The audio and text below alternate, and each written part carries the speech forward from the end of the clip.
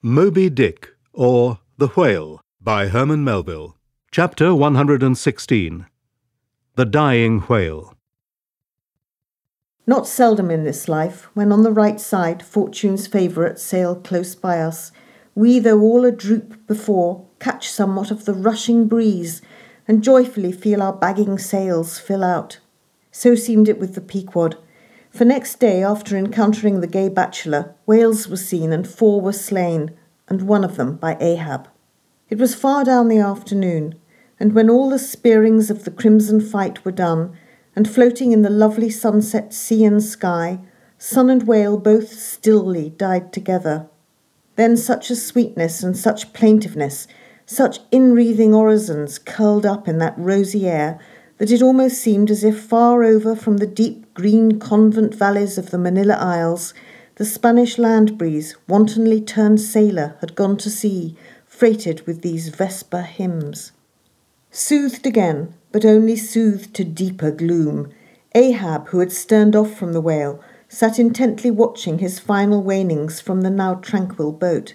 For that strange spectacle, observable in all sperm whales dying, the turning sunwards of the head and so expiring, that strange spectacle, beheld of such a placid evening, somehow to Ahab conveyed a wondrousness unknown before. He turns and turns him to it, how slowly, but how steadfastly, his homage rendering and invoking brow, with his last dying motions. He too worships fire, most faithful, broad, baronial vassal of the sun. Oh, that these 2 favouring eyes should see these 2 favouring sights.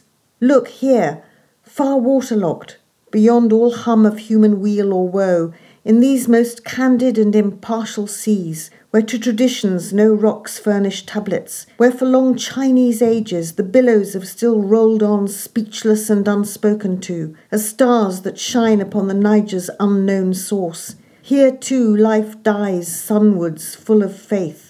But see, no sooner dead than death whirls round the corpse, and it heads some other way. O thou dark Hindu half of nature, who of drowned bones hast builded thy separate throne somewhere in the heart of these unverged seas, thou art an infidel, thou queen, and too truly speakest to me in the wide slaughtering typhoon, and the hushed burial of its after calm.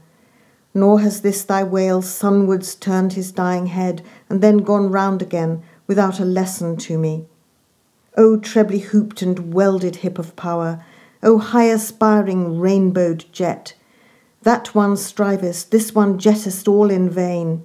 In vain, O whale, dost thou seek intercedings with you all quickening sun, that only calls forth life but gives it not again. Yet dost thou, darker half, rock me with a prouder if a darker faith. All thy unnameable inminglings float beneath me here. I am buoyed by breaths of once living things, exhaled as air, but water now. Then hail, for ever hail, O sea, in whose eternal tossings the wild fowl finds his only rest. Born of earth, yet suckled by the sea, though hill and valley mothered me, ye billows are my foster brothers.